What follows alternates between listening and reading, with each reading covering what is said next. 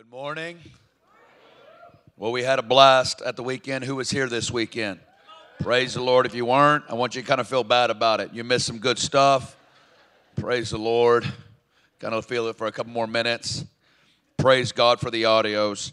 We've got audios that'll be online. I'm really big on that, man. You guys grab a hold of the stuff and listen to it. The Lord met us. It was actually something unique. You get to grow. I'm used to what happens in fire, glory, wind, powerful ministry times. But the Lord, both nights, kind of had just a calming peace come over the room. And there was silence in the room for up to 10 to 15 to 20 minutes of just the rest of God as God was encountering people at such a deep level. And I really feel like it's something that God's doing in this hour, a good news. And I feel like many of you have come through an intense years, intense decades. And I feel like the Lord's bringing us into a place of peace and rest in Him to get filled with the next season's burdens and assignments that He has for us. And so I really feel like good news is in a good place. I feel like the Lord has done some, all of us have been in seasons of pruning. You know, Jesus in John 15, he prunes the fruitful branches. You know that? He actually cuts back those areas that are actually prospering so that it can bring forth more fruit. And so He's been pruning. Some of us, we've been experiencing the discipline of God, where God highlights deficiencies in our life that we're not able to see. And we don't have the wisdom to be able to navigate it. So the Lord, He disciplines those that He loves. Okay? We don't spank other parents' children, do we? If you're getting spanked and disciplined, that's actually a sign you're His. If you're not, that's when I'd be afraid. So discipline is good. And so I believe there's been discipline, there's been pruning, and there's been just a refining that's been going on. Because I believe that we're moving into an intense decade. I'm believing for a decade of harvest, a decade of many promises that have been stored up are going to be fulfilled. I spoke it last night. I believe He's turning the water of the last season's tears into the wine of the Holy Spirit. Anyway, I thought that was good. It was encouraging me. So I'll just say it to myself, and we'll just walk with the Lord from there. All right, praise the Lord. Turn to me to Philippians 3. I want to encourage you guys. Yeah, I spent 18 years in Kansas City at the International House of Prayer, and me and my family have been in Dallas at Upper Room. And Upper Room sings that song, "This is how I fight my battles." If you've not heard it, then you need to hear it. It's good. And I'm a good worship leader, too. And that you're like, say, I don't still know the song after he sings it. But, yeah, we spent 18 years Kansas City, 1 year in Dallas, and I burn with connecting people to God. That's what I care about, is being like a friend of the bridegroom that introduces you to the most beautiful, exhilarating person so that you two can connect and I get out of the way. It's called a friend of the bridegroom ministry, and that's what I care about, is connecting the bride to the bridegroom. And so I do that through a lot of ways. I've written a lot of books, 5 prayer CDs. I'm doing an online course called Teach Us to Pray. 40 days, Teach Us to Pray. There's things we've got on that. But anyway, I want to look at Philippians 3. Whenever I start a new year, and in this case, a new decade, I always go to Philippians 3 because this is my chiropractic adjustment and my recalibration to where I'm going in God. And I believe we need those chapters in the Bible that recalibrate us to get back and make the first things first and make the secondary things second, so that we're not always living by the tyranny of the urgent, but that we prioritize the important things. Do you know that there are first works in the kingdom, that there is a first commandment? There's a great commandment. As we prioritize it, it's important. All right, Philippians 3. Paul, in verses 1 through 7, is going to pretty much summarize his radical devotion as a Pharisee. And in essence, he's saying, as it comes to the law, there's nobody that's been more dedicated than me, more zealous than me, more holier and more righteous than me. And if you were to study Saul of Tarsus' life, this man was the radical Jew who was bent on destroying this sect called Christianity. He was there at the martyrdom of Stephen. It says that they threw all the clothes to him at the martyrdom of Stephen. And in Acts chapter 9, Saul of Tarsus was traveling to Damascus. And while traveling, he was going to get Christians and to bring them into prison. And while traveling, a blinding light hit him on the road to Damascus. And he saw a full-on open vision of Jesus. Come on. He saw a full-on open vision of Jesus. And Jesus says, Saul, Saul, why are you persecuting me? And he says, who are you, Lord? He goes, I'm Jesus. And at that moment, Saul fell from his horse. He was born again. The ones that were with him heard the voice but didn't see it. And many historians say that the salvation of Saul of Tarsus is one of the greatest apologetics for the resurrection of Jesus Christ.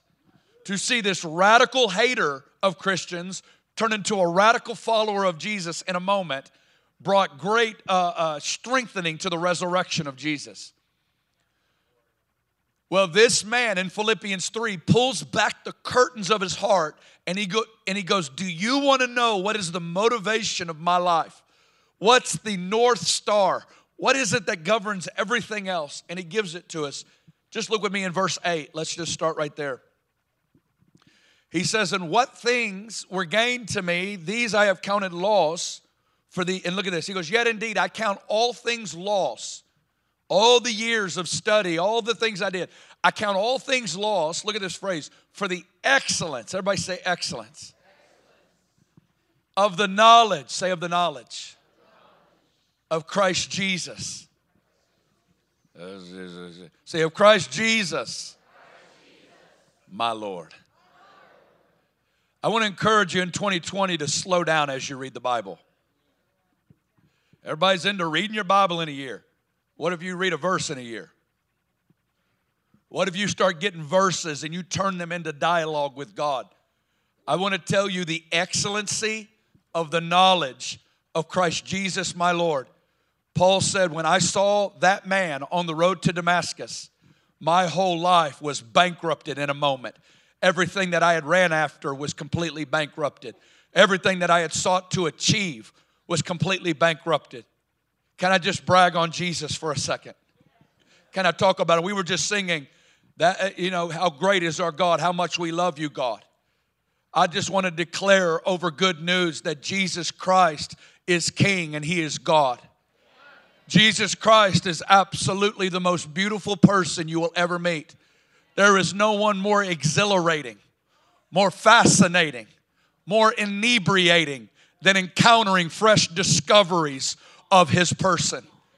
When God reveals God to the human spirit, 1,000 fears are calmed, 1,000 lies are broken, 1,000 questions are answered. When the revelation of Jesus Christ touches your spirit, there's nothing that brings greater satisfaction, greater definition, more understanding than when God reveals God to the human spirit. Nothing is more powerful than the one through whom the worlds were made is revealed to you. In the beginning was the Word, and the Word was with God, and the Word was God. All things were made through Him, and without Him nothing was made that was made. In Him was life, and the life was the light of men. And John 1:14 releases a buckshot to the galaxies. And the Word was made flesh and dwelt among us. And we beheld His glory. The glory is of the only begotten, full of grace and truth. For the law came through Moses, but grace and truth through our Lord Jesus Christ. He is the brightness of the Father's glory.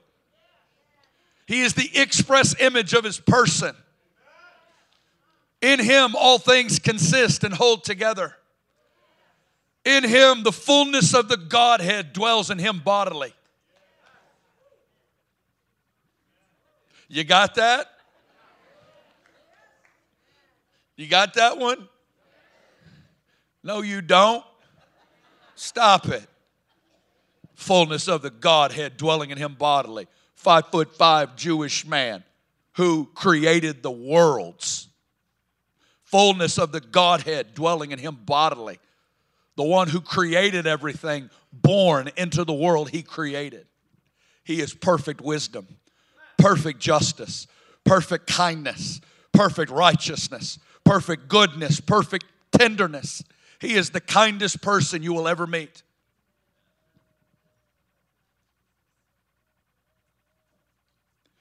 He's powerful. He's righteous. He's glad. He is anointed with the oil of gladness. Jesus is the happiest man that has ever lived.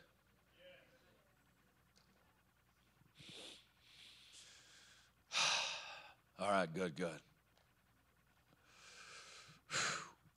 He ate lunch with Abraham.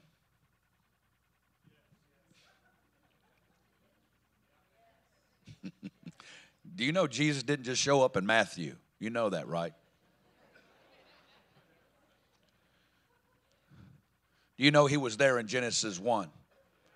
The worlds were made through him. He is the Word. He ate lunch with Abraham. He wrestled with Jacob all night. He was in the burning bush. Joshua saw him before he went into Jericho. Hallelujah. Isaiah saw him on the throne. He touched Jeremiah's lips. Ezekiel saw him on the throne. Zechariah saw him as the rider on the red horse. Hallelujah. And Paul gave us this phrase, the excellency of the knowledge of Christ Jesus, my Lord. I want to tell you there is nothing more excellent than the discovery of who Jesus Christ is.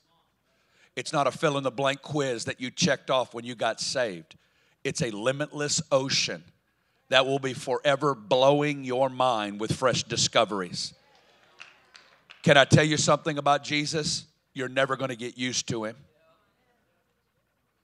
I want to go ahead and get you used to the look you're going to have on your face for billions of years. Here it is.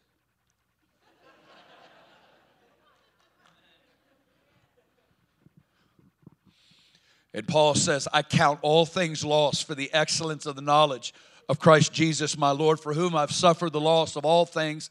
I count them as rubbish, dung. There's other words for that.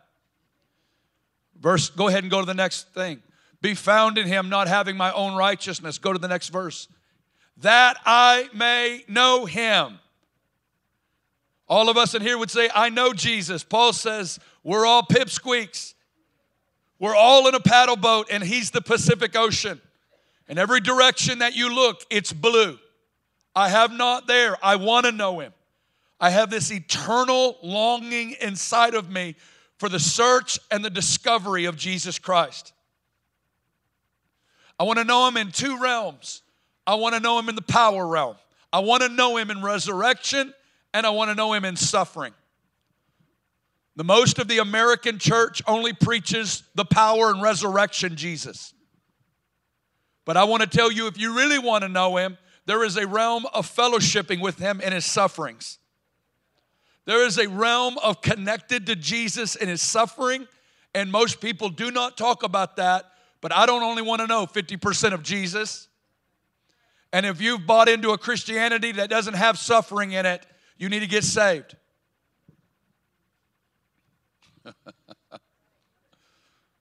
Jesus told the disciples in Matthew 16, after they said, you're the Christ, the Son of the living God, he began to tell them, I've got to go to Jerusalem and suffer and die and be raised again. Peter takes Jesus to the side. He just got, you're the Christ, Son of the living God. He's feeling 1 for 1, should go 2 for 2. He looked at Jesus and said, Jesus, you're the Messiah. You don't have to go and suffer and die. You do the killing. You don't suffer. Jesus looked at him and he says, get behind me, Satan. You are an offense to me, for you're mindful not of the things of God, but the things of men. If you're hearing a Christianity that doesn't have suffering in it, then it's satanic.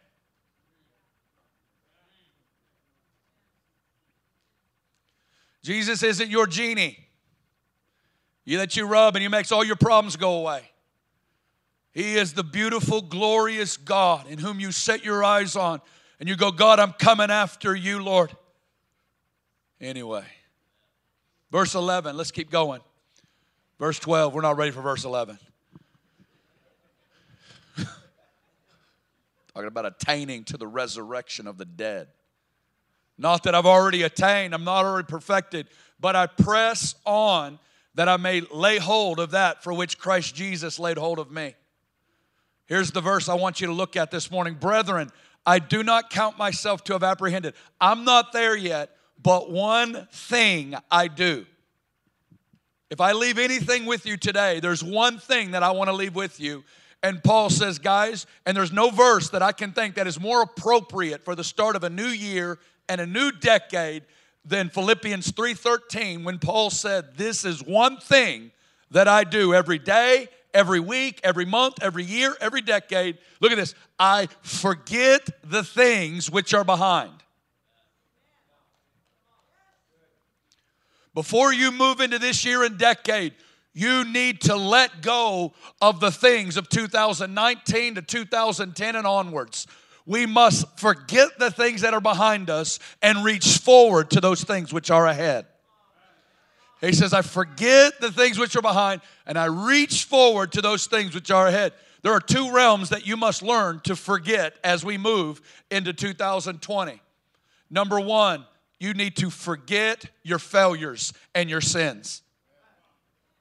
You need to take all of your sins, your failures, your weaknesses, everything that you have done wrong and every person you've done it wrong to, and you must come before the mercy seat of God, own it, not blame shift it, not victim it, but not put it to somebody else, but to own it before God and say, you alone have I sinned. Before you alone have I sinned. I ask you to forgive me by your blood. I ask you to cleanse me by your blood. And I ask you to wash me by your blood. And as you receive the cleansing blood of Jesus over your sins, it breaks the power of the devil. It breaks the power of the accuser and the tormentor and the liar. And you receive his forgiveness and you come into that righteousness into him. You push delete on the last season. You push delete on the last year, on the last decade, and you move forward into the next season.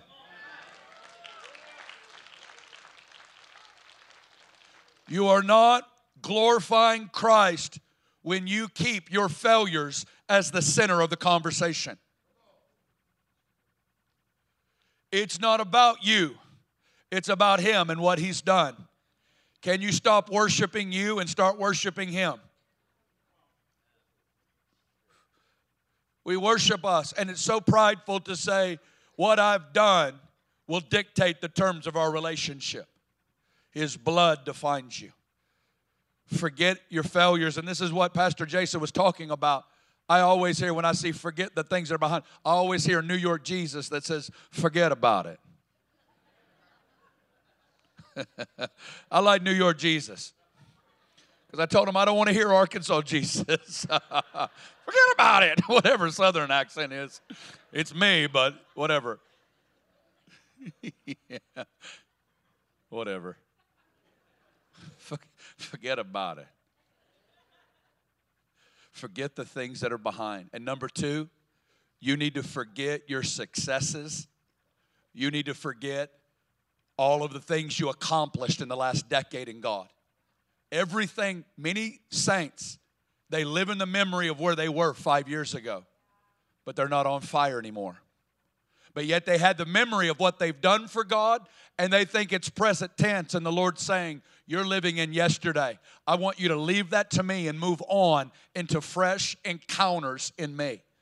Move into fresh experiences in the Word and in prayer and in God moving through your life. Don't live in what used to be and the glory of the old days. Move forward into the next season.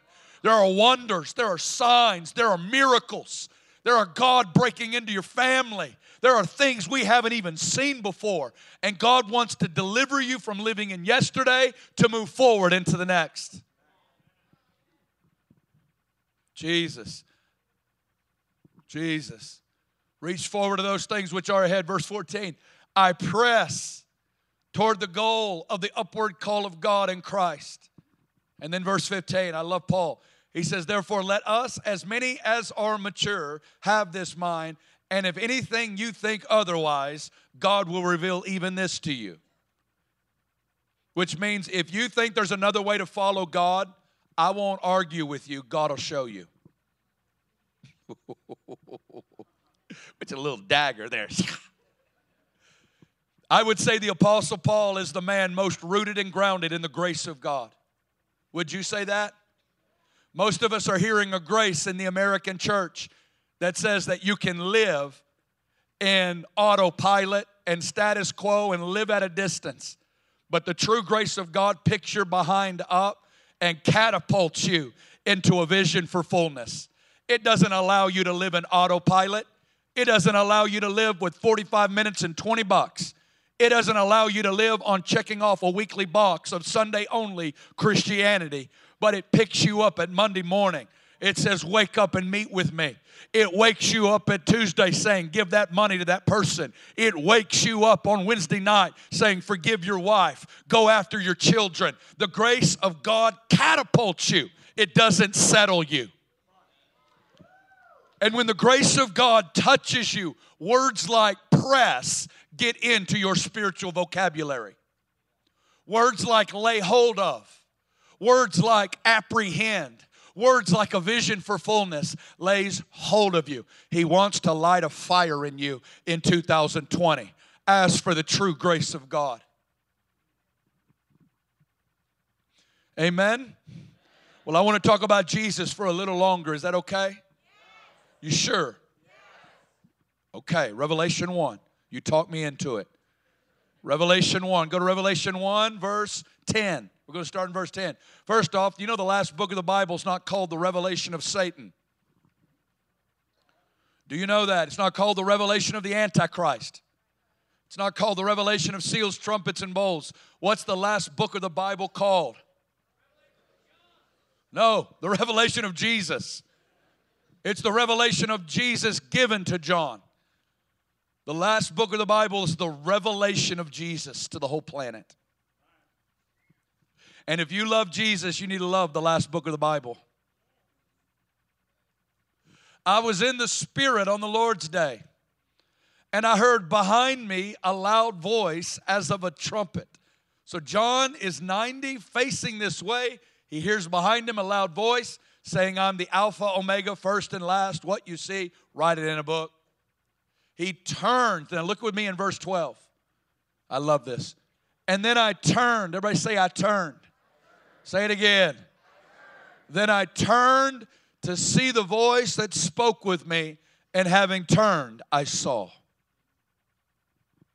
I want you to note that John didn't see until he turned. I do about 30 weekends a year doing conferences. I love conferences. And in many ways, I'm coming as the trumpet. But so many believers will treat the conference or the encounter as the goal. They'll hear a trumpet all day, but they never move from hearing the trumpet into turning into encounter the one by whom they're connected to. There are 3 realms by which you must turn away and to turn in this next season. Number 1, there are real people you need to turn away from that are hindering your life in God. There are people that want you to live in Funkville with them. There are people that want you to live on the treadmill of 2.0 of Christianity in America with them. And there are certain people, I don't care how long you've been friends with them. I don't care how many stories you got. There are some of the turning away and forgetting is you need to begin to move from best friends into once a month coffee friends with certain people, and to begin to move with a different group of people that will push you into God instead of talking you out of a vision for fullness. That's painful. It's cutting. It hurts. You feel it. To turn, it requires something. Everybody just wants to hear the trumpet. I heard the trumpet. I heard the trumpet. I heard the trumpet.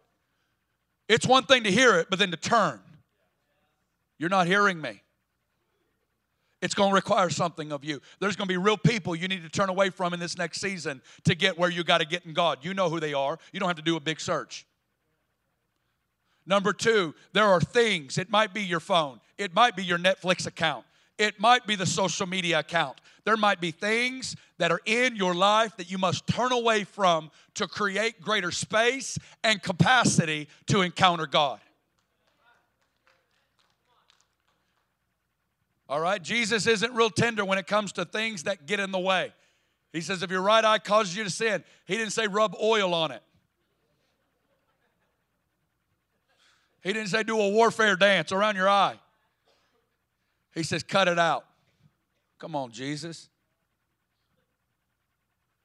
You got to turn away from people, turn away from things that are hindering your capacity in God. That's why I love fasting. I wish I could do a whole thing on fasting today. I got that burning in me because nothing has created greater capacity to encounter God like fasting food. I want to encourage you. Fasting is feasting. Fasting reveals all the fault lines and all the stuff in your soul. All the dross in your spiritual life comes to the surface in fasting. Some of you hate fasting because every time you fast, you get angry. The truth is you're getting angry because there's anger in you. And you're getting an introduction to you. Fasting puts a burner under the dross of your inner life so that you can come into contact with the true state of your soul, so you can renew your mind and see the power of anger, lust, jealousy, comparison, competition, envy, and all of the works of the flesh delivered out of your life, and you move into a new place in God. Fasting food will stir it up. If you're into this thing, which I am, we want to be about this. Anyway. Fasting food brings divine government over your appetites, your physical appetites, your sexual appetites. Do you know your sexual appetites are connected to your belly? Do you know when you live subjected to food and you live in tyranny to food, your whole life is out of whack? Fasting brings your spirit, man, and it puts it in the front seat, and it puts your soul into the back seat.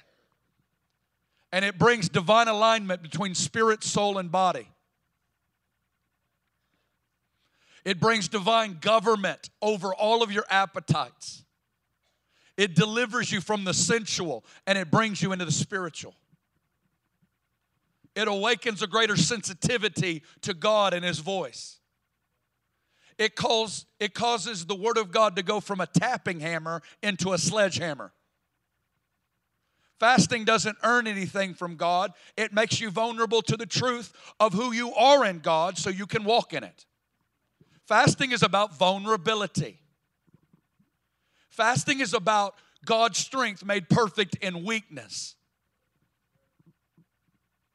And He wants you weak and vulnerable because we're so used to strength, the strength of our personalities, the strength of our wisdom, the strength of our gifts, the strength of our money, the strength of our abilities to flaunt and to move in our strength. But God's strength is made perfect in our weakness. So when you're moving at 50%, your mind's foggy and you don't think it's clear. God's magnified there. Yeah, all kinds of stuff stirring up in here.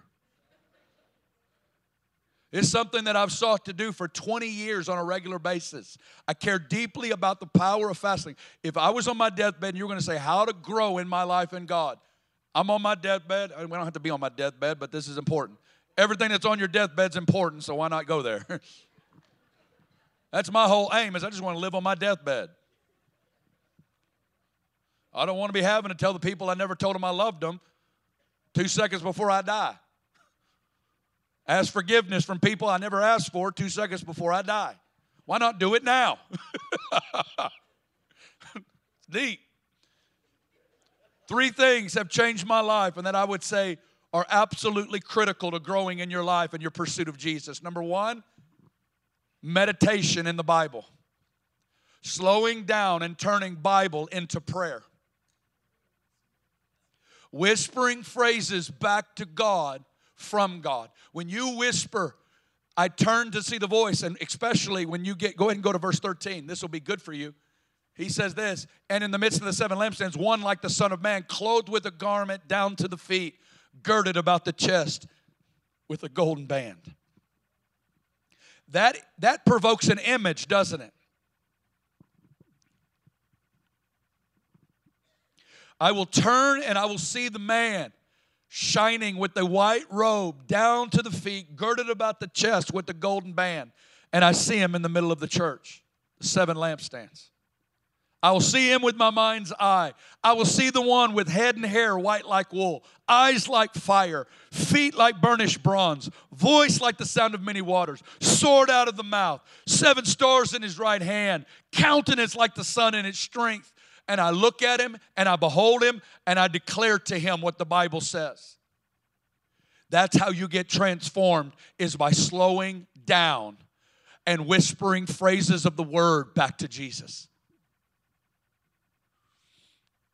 That's number 1, meditation, which means it's got to get off the page and into your mouth. Number 2, praying in tongues. Praying in tongues. I'm not talking about Pentecostal falling down. I felt God, sha-ta-ta. I'm talking about 5:30 in the morning, cup of coffee. Come on. And you start laying hold of the grace of God. Because not only do you turn away from stuff, it's not enough to say no to bad stuff. Do you know that? Do you know that? You can't just empty the house. You got to fill the house with light. You got to fill the house with light. And as you begin to pray and connect with the third person of the Trinity, the Holy Spirit, He is your tour guide into the revelation of Jesus. Holy Spirit is your tour guide. He searches the deep things of God. In praying in tongues, I want to just ask, just because I want to know, who in here has your prayer language? Oh, we're gonna get some people baptized in the Holy Ghost today. Raise it higher. Good. We're gonna pray for a whole bunch of people today. Well, listen, here's your new assignment. Praying in the Holy Ghost for 20 minutes a day. If I did it when I felt like doing it, I would do it once a month. I never feel like doing it. And that right there is just busting all kinds of bubbles. What? I thought you had to be floating before you get there.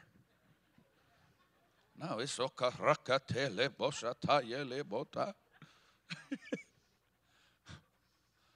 Praying in the Holy Ghost, it makes you strong in your spirit. It opens up the door of revelation. It makes you holy when you hang out with holy. Nothing will make you love Jesus more than intimacy with the Holy Spirit. Nothing will awaken you to the love of God, character of God, like praying in the Holy Spirit. And number 3, I would say meditation, praying in the Holy Spirit. Number 3, fasting. This is what fasting does, is it gets you quiet in your soul. We live in such a seductive, voice-filled culture that's constantly vying for our attention. Fasting food quiets your soul like a weaned child, Psalm 131, on his mother, so is my soul within me. It gets you quiet to hear the voice of God. It causes the word of God, and when he says, I love you, for you to feel it at a deeper level. My goodness. I love it. One like the Son of Man, his head and hair, his eyes, his feet, his voice, it just goes off on Jesus. Hallelujah. We got about 7 minutes left. I just want to appeal to you. Ask the Father to reveal his Son to you. Here's your prayer. Abba, I want to see Jesus the way you see Jesus. Abba, reveal your Son to me. Deliver me from the greatest cancer that has ever plagued the church, the cancer of boredom. Do you know what the greatest hindrance facing the church in America is? Boredom. Boredom. Boredom. And He wants to release a realm of divine fascination on the inside of you. He wants to deliver you from the seductions that more is better. Greater is better. More money, more houses, more this, more that. And we build up as many comforts and stuff our souls, and our spirits have no capacity for real pleasure. I want to say there's a holy invitation to every one of you in here. Everybody's jacked up. There's no superstars. There's nobody that gets it. It's folk like us. It's just folk who just say, God, I want you for real. I don't want to live in Plasticville any longer. I don't want to live based on Jesus. I believe the days of Sunday-only Christianity are over. And I believe that God is awakening a generation that says, God, I want to know you for real. I want to know what you're feeling. I want to know what you're thinking. I want to know what you're saying. I want to walk with you like Enoch. I want to walk so close with you, you just take me up before I die because you can't handle the distance.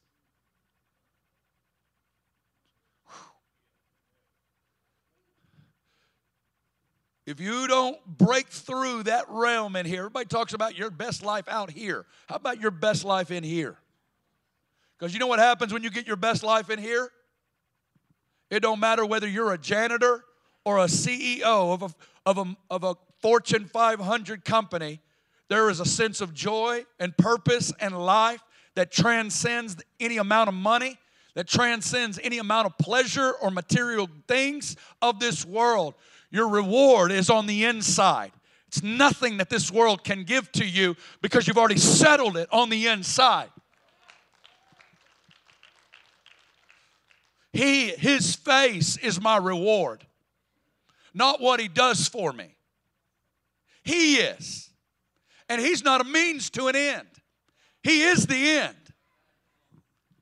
He's not my helper into my destiny. He is my destiny.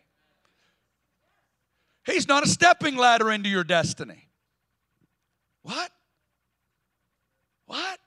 Jesus wants to kill your destiny and resurrect His through you. Because only dead people walk into the fullness of Christ.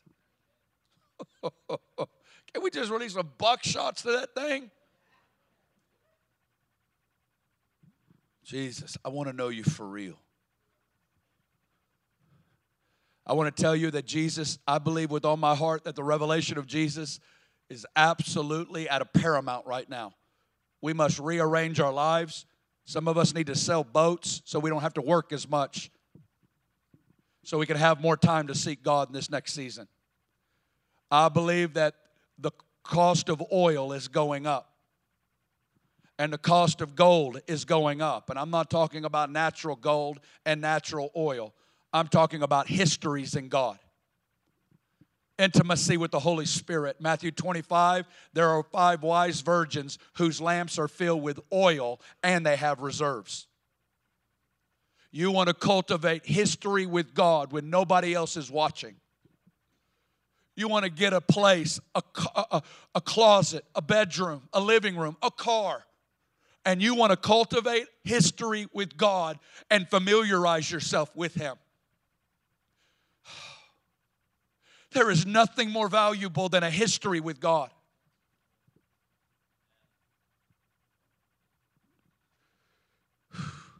And I want to tell you, I believe that we need to call to Him while He's near. Because I believe that we're moving into the generation of His return. And as the bridegroom's voice gets louder, the window's going to begin to shut. And the church that's cultivated history with Him in these days will be able to move into the next season of usefulness. And if you continue to put it off until a better season, newsflash, those seasons don't exist. It is high time, Romans 13, to awake from your sleep. It is high time to awake from your sleep and to seek the Lord. I believe He's coming in His glory. And I want you to know that Jesus came the first time, and He came as the meek and the lowly servant, and He didn't lift up His voice. But friends, He's coming back like a lion. He's coming back like it says in Isaiah 42, I've held my peace a long time, and now I'm about to pant and gasp like a woman in childbirth. It's about to get loud. It's about to get messy. It's about to get ugly. And it's about to get glorious as Jesus, the glorious bridegroom king, comes and He begins to openly confront every form of darkness. It's time for the church to come out of the kiddie pool of Christianity and to begin to grow in the deeper things of God.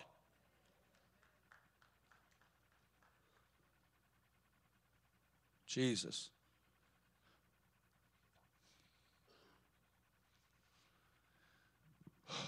What do you think about that?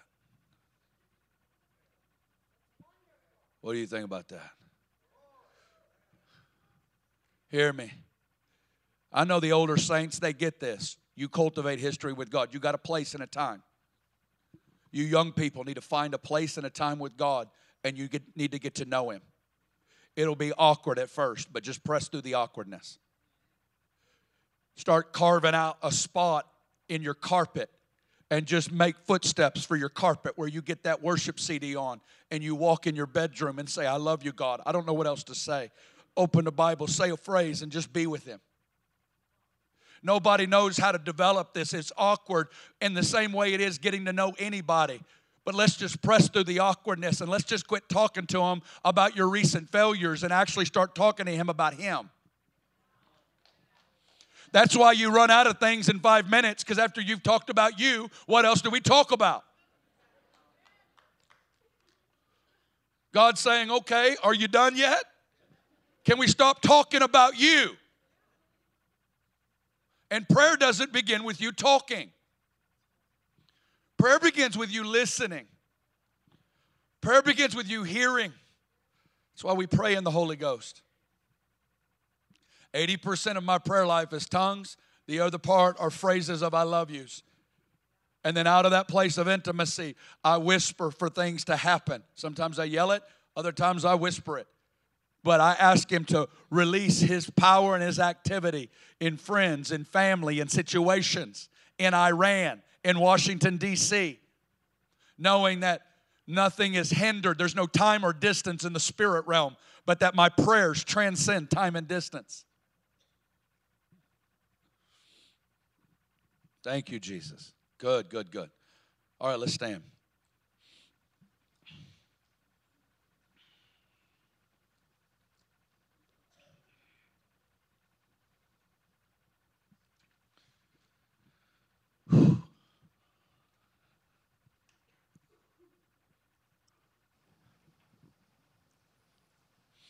We got a few minutes here.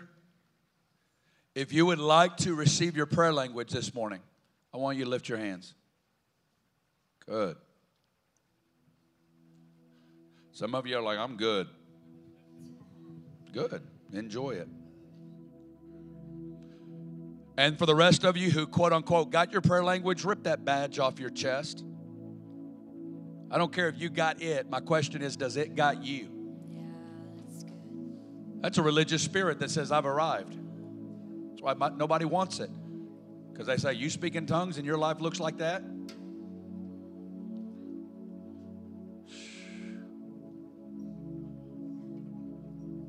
Let's ask the Father right now to fill us with the Holy Spirit. It takes God to love God. It takes God to seek God. Everybody in the room, just everybody open up your hands. We're going to ask Him. Philippians 3, we're going to forget the things that are behind us, and we're going to reach forward to those things which are ahead.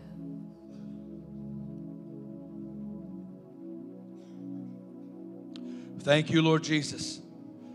I believe with all my heart that you're releasing the revelation of your heart, of your mind, and of your passion in this hour. I believe that you're delivering us from a domesticated form of Christianity, and you're bringing us into deeper things.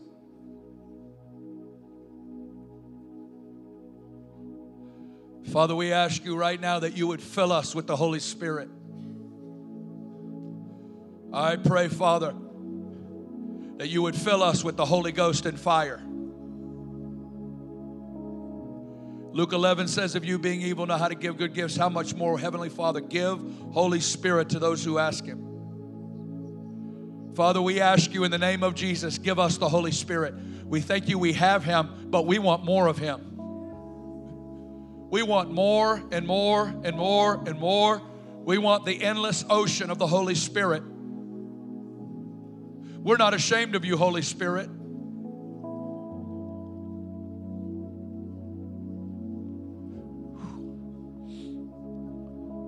Thank you, Holy Spirit. Let's ask him, all of us together. Just say, Father, in the name of Jesus, I ask you to baptize me with the Holy Spirit and fire. I want to speak in tongues. I want to prophesy. I want everything you died for. So in the name of Jesus, baptize me now. Top of my head, soles of my feet. I want a river to gush out of my innermost being. So I receive in the name of Jesus. Amen. Now I just release it right now all over this place today. A fresh baptism and a fresh filling of the Holy Spirit. A fresh river, a fresh glory, a fresh pursuit. Oh!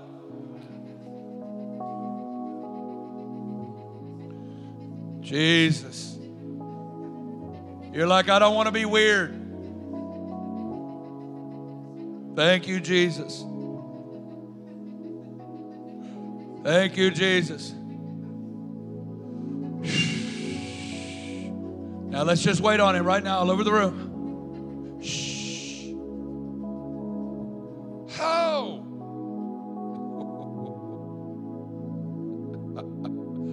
Lord, we love you in this place. And we say, God, it's not going to be about our willpower.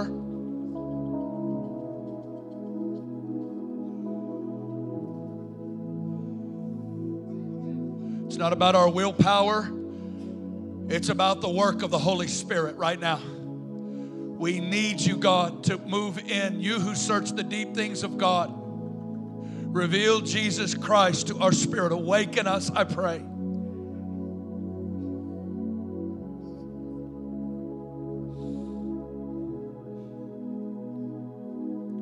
Thank you, Jesus.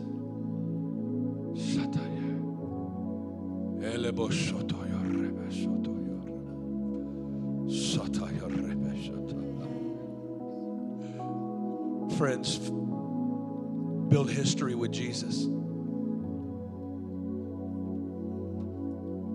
Build history with Jesus.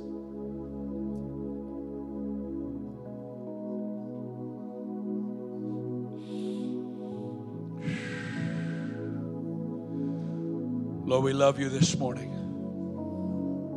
We honor you this morning. God, I pray for those three realms right now. I pray for a revival in the Word of God in 2020. I pray that the Word of God would become our number one source of entertainment. I pray that you would teach us how to meditate in your law day and night. God, I pray for meditation to lay hold of us. God, I pray that we would begin to pray in the Holy Ghost. That, God, we would cultivate hours of fellowshipping in the Holy Spirit. In our rooms, so many of you have those commutes to work. Take those 20 minutes and just build yourself up in your most holy faith. And God, I ask you right now for the grace of fasting in 2020. God, I pray that we would begin to declare war on the God of convenience and the God of pleasure and the God of our bellies, and that we would begin to, he says, Deuteronomy 8, I brought you here to cause you to know that man does not live by bread alone, but by every word that comes out of my mouth. Father, I pray right now for the grace of fasting to come upon Good News. Father, I pray for a fasting movement.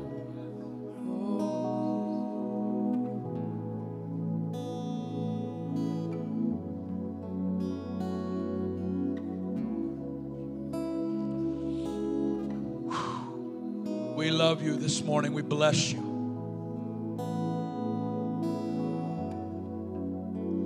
Sataya rebe soto yo rebe soto. Elebo soto yo rebe soto yo rebe soto. Shalaboto yo rebe so yo reketia. Oh Jesus, we bless you.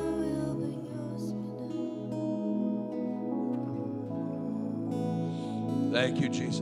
For you who are receiving it, what will happen is He'll start welling up from within you.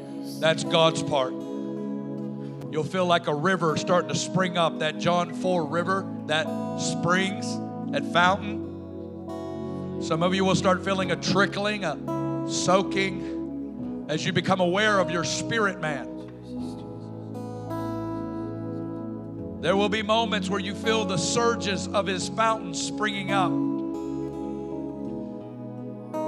There is a moment of activation that happens when you step out of the boat and to begin to pray in that unknown language. I promise you, you will feel like an idiot for a second.